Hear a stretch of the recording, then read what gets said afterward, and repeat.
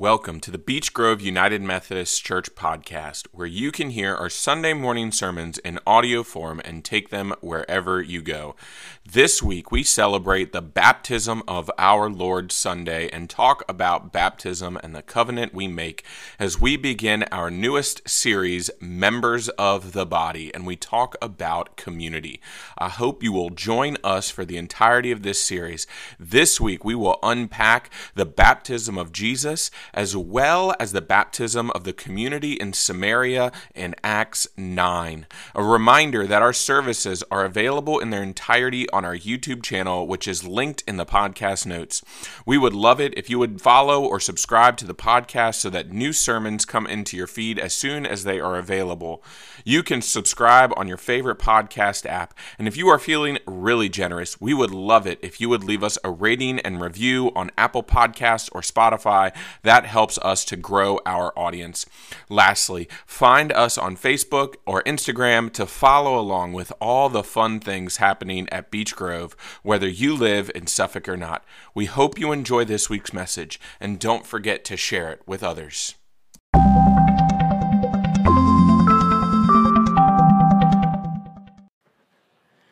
Reading from Luke in chapter 3, verse 21 and 22, the baptism of Jesus. Now when all the people were baptized, and when Jesus also had been baptized and was praying, the heaven was opened, and the Holy Spirit descended upon him in bodily form like a dove. And a voice came from heaven, "You are my Son, the beloved. With you I am well pleased." You may be seated. We have a second reading today from the book of Acts. In chapter 8, beginning at verse 9 through 17.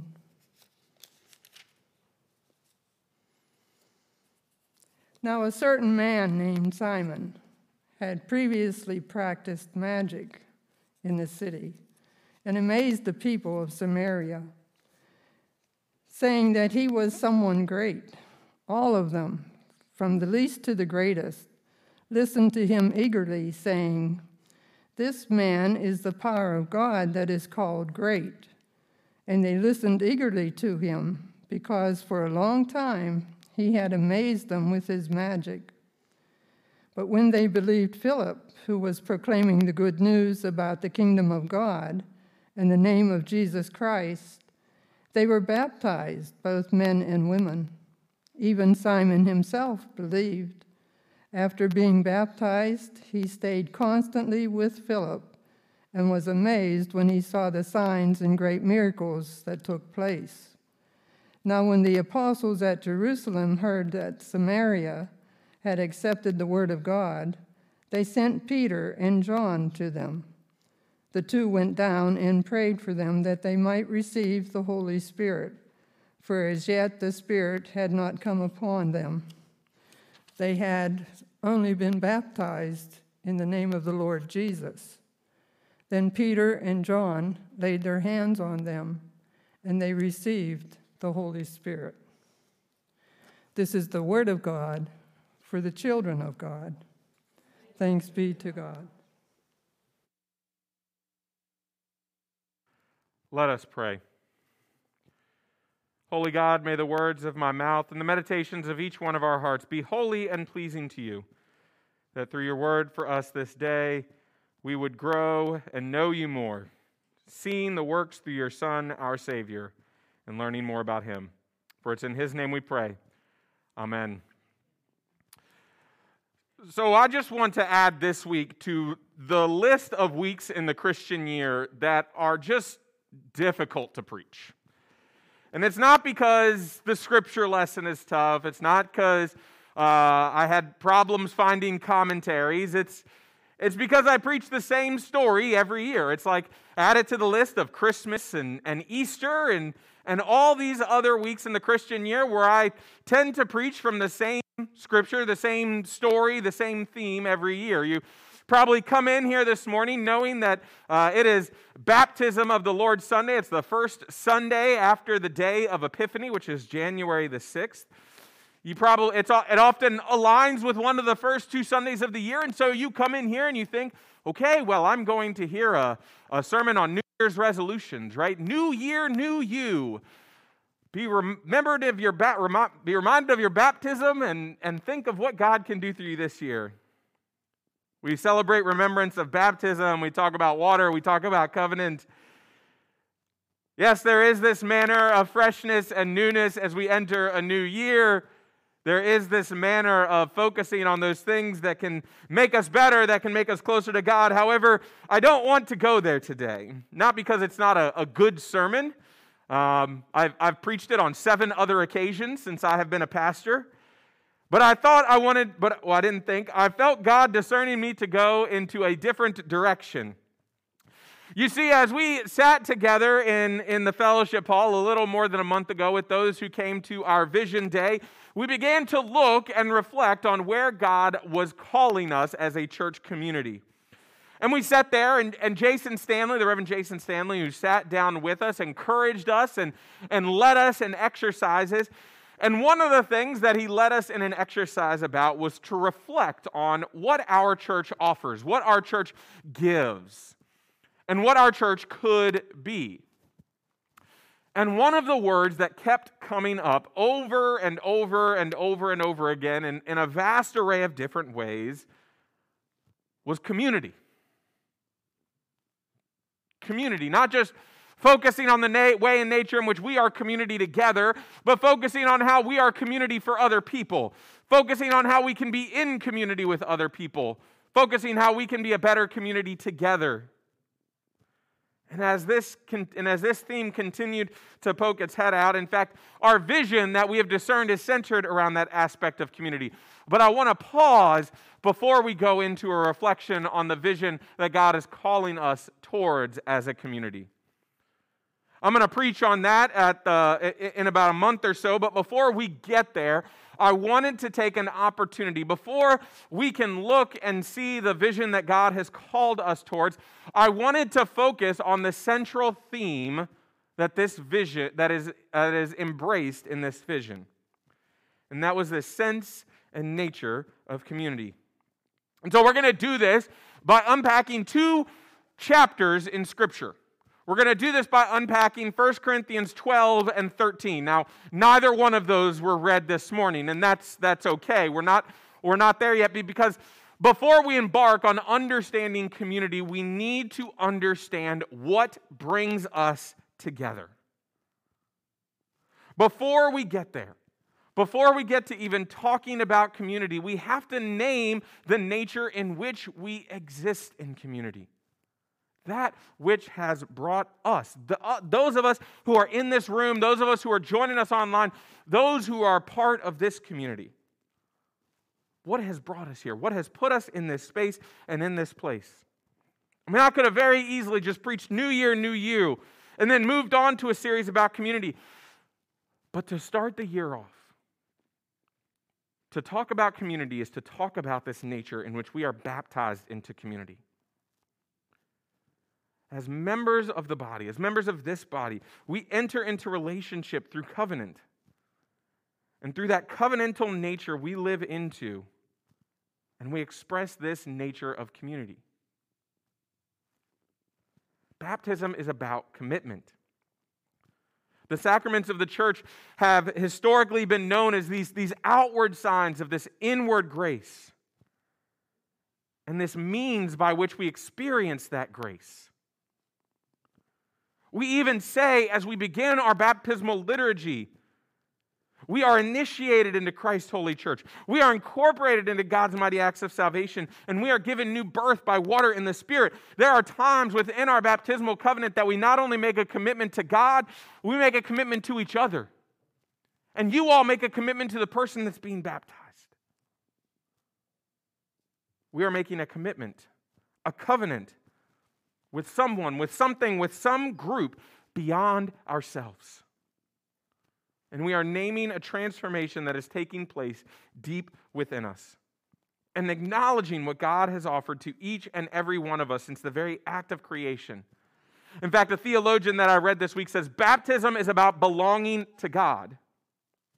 And because of this, baptism is about belonging to a community.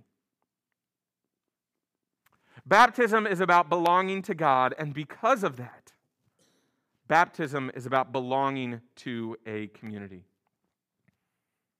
As we think about this sacred and sacramental act, as we think about the way and nature that we practice it in our modern and contemporary churches,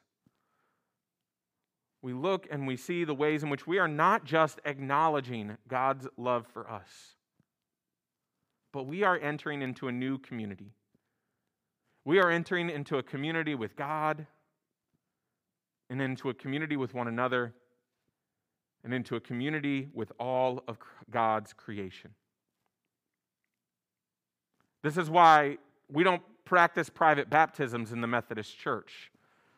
Baptism is a communal experience because we recognize the way and nature that the act of baptism, the sacredness, the sacrament of baptism plays a role not just between a person and their relationship with God, but between the person who's being baptized and their relationship with the community itself.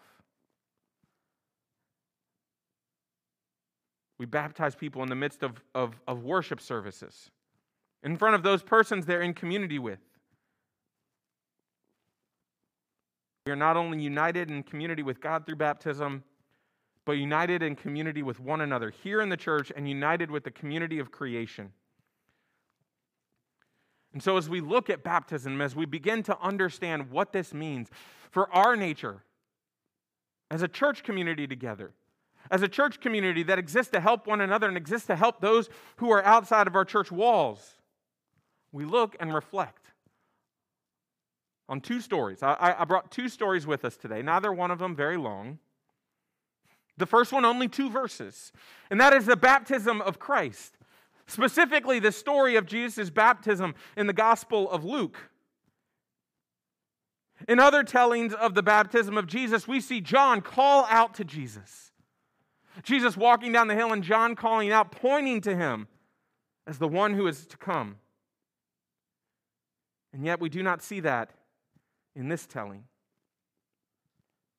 In fact, in this telling, we don't even see the act of baptism. We just hear that Jesus has been baptized, that there's a full community of people around Jesus who has been baptized also. Whether they know one another or not is not said, and yet Jesus, in the midst of this community, having been baptized, and now all of them coming to witness the Spirit of God coming down upon Jesus. Jesus is named and identified by God. No one else, but by God. And it is in the nature of this gathered community that the presence of God in the world is fulfilled and experienced. Right? Everyone who was in that space, who saw this baptism by the Spirit upon Jesus, was changed and transformed. And it is in this nature of community that they are then sent out as witnesses, as disciples in their own right. And now as we move into the passage from Acts, embarking into a Samaritan community under the influence and under the teachings of this man named Simon, who appears to be this powerful magician, whom people in the Samaritan community believe that his power is of God. And yet, on the flip side, is Philip, a man who, in the beginning of chapter 8, if you read, enters this community and begins to preach the good news of Jesus. Begins to form a community. They were amazed by the magic they see from Simon. However, when Philip comes and wows them with the stories of God and Jesus, they are so moved that we see even Simon is baptized. And a new community is formed. And then as we see Peter and John enter and come down to witness what is happening in this community, we see the Holy Spirit come down, blessing what is happening. For this Samaritan community, they are united by their commonality. And it is that nature of relational living and care that brings the attention of Peter and John to see God's work within them as they receive the Holy Spirit among them. in these two examples. In baptism, there is a found belonging to God and to one another. The transformational change that occurs is built out of this nature of covenantal living that we can expect to take place. As we look and see the way that baptism is talked, not just in these two stories, but all throughout the New Testament, all throughout the early history of the church, people are not baptized and then sent out alone. They are baptized into a community. They're loved by a community. They're taught by a community. They're helped by a community. And they go out and they serve as a community. And they go out and serve in their greater community. We exist together in community. God created us to be with one another. Once we name that we understand the nature of covenant in our community, we see the aspects of our covenant begin to form. We see the nature in which the vows that we make in baptism begin to form, begin to become a part of our own identity. Each of these aspects calling us to a different nature in the church and at large. This covenant we make with God, with the church, and with the world. To care for God's creation out of a response of God's ever-abiding love and grace for us. Covenant establishes care and relationship with one another.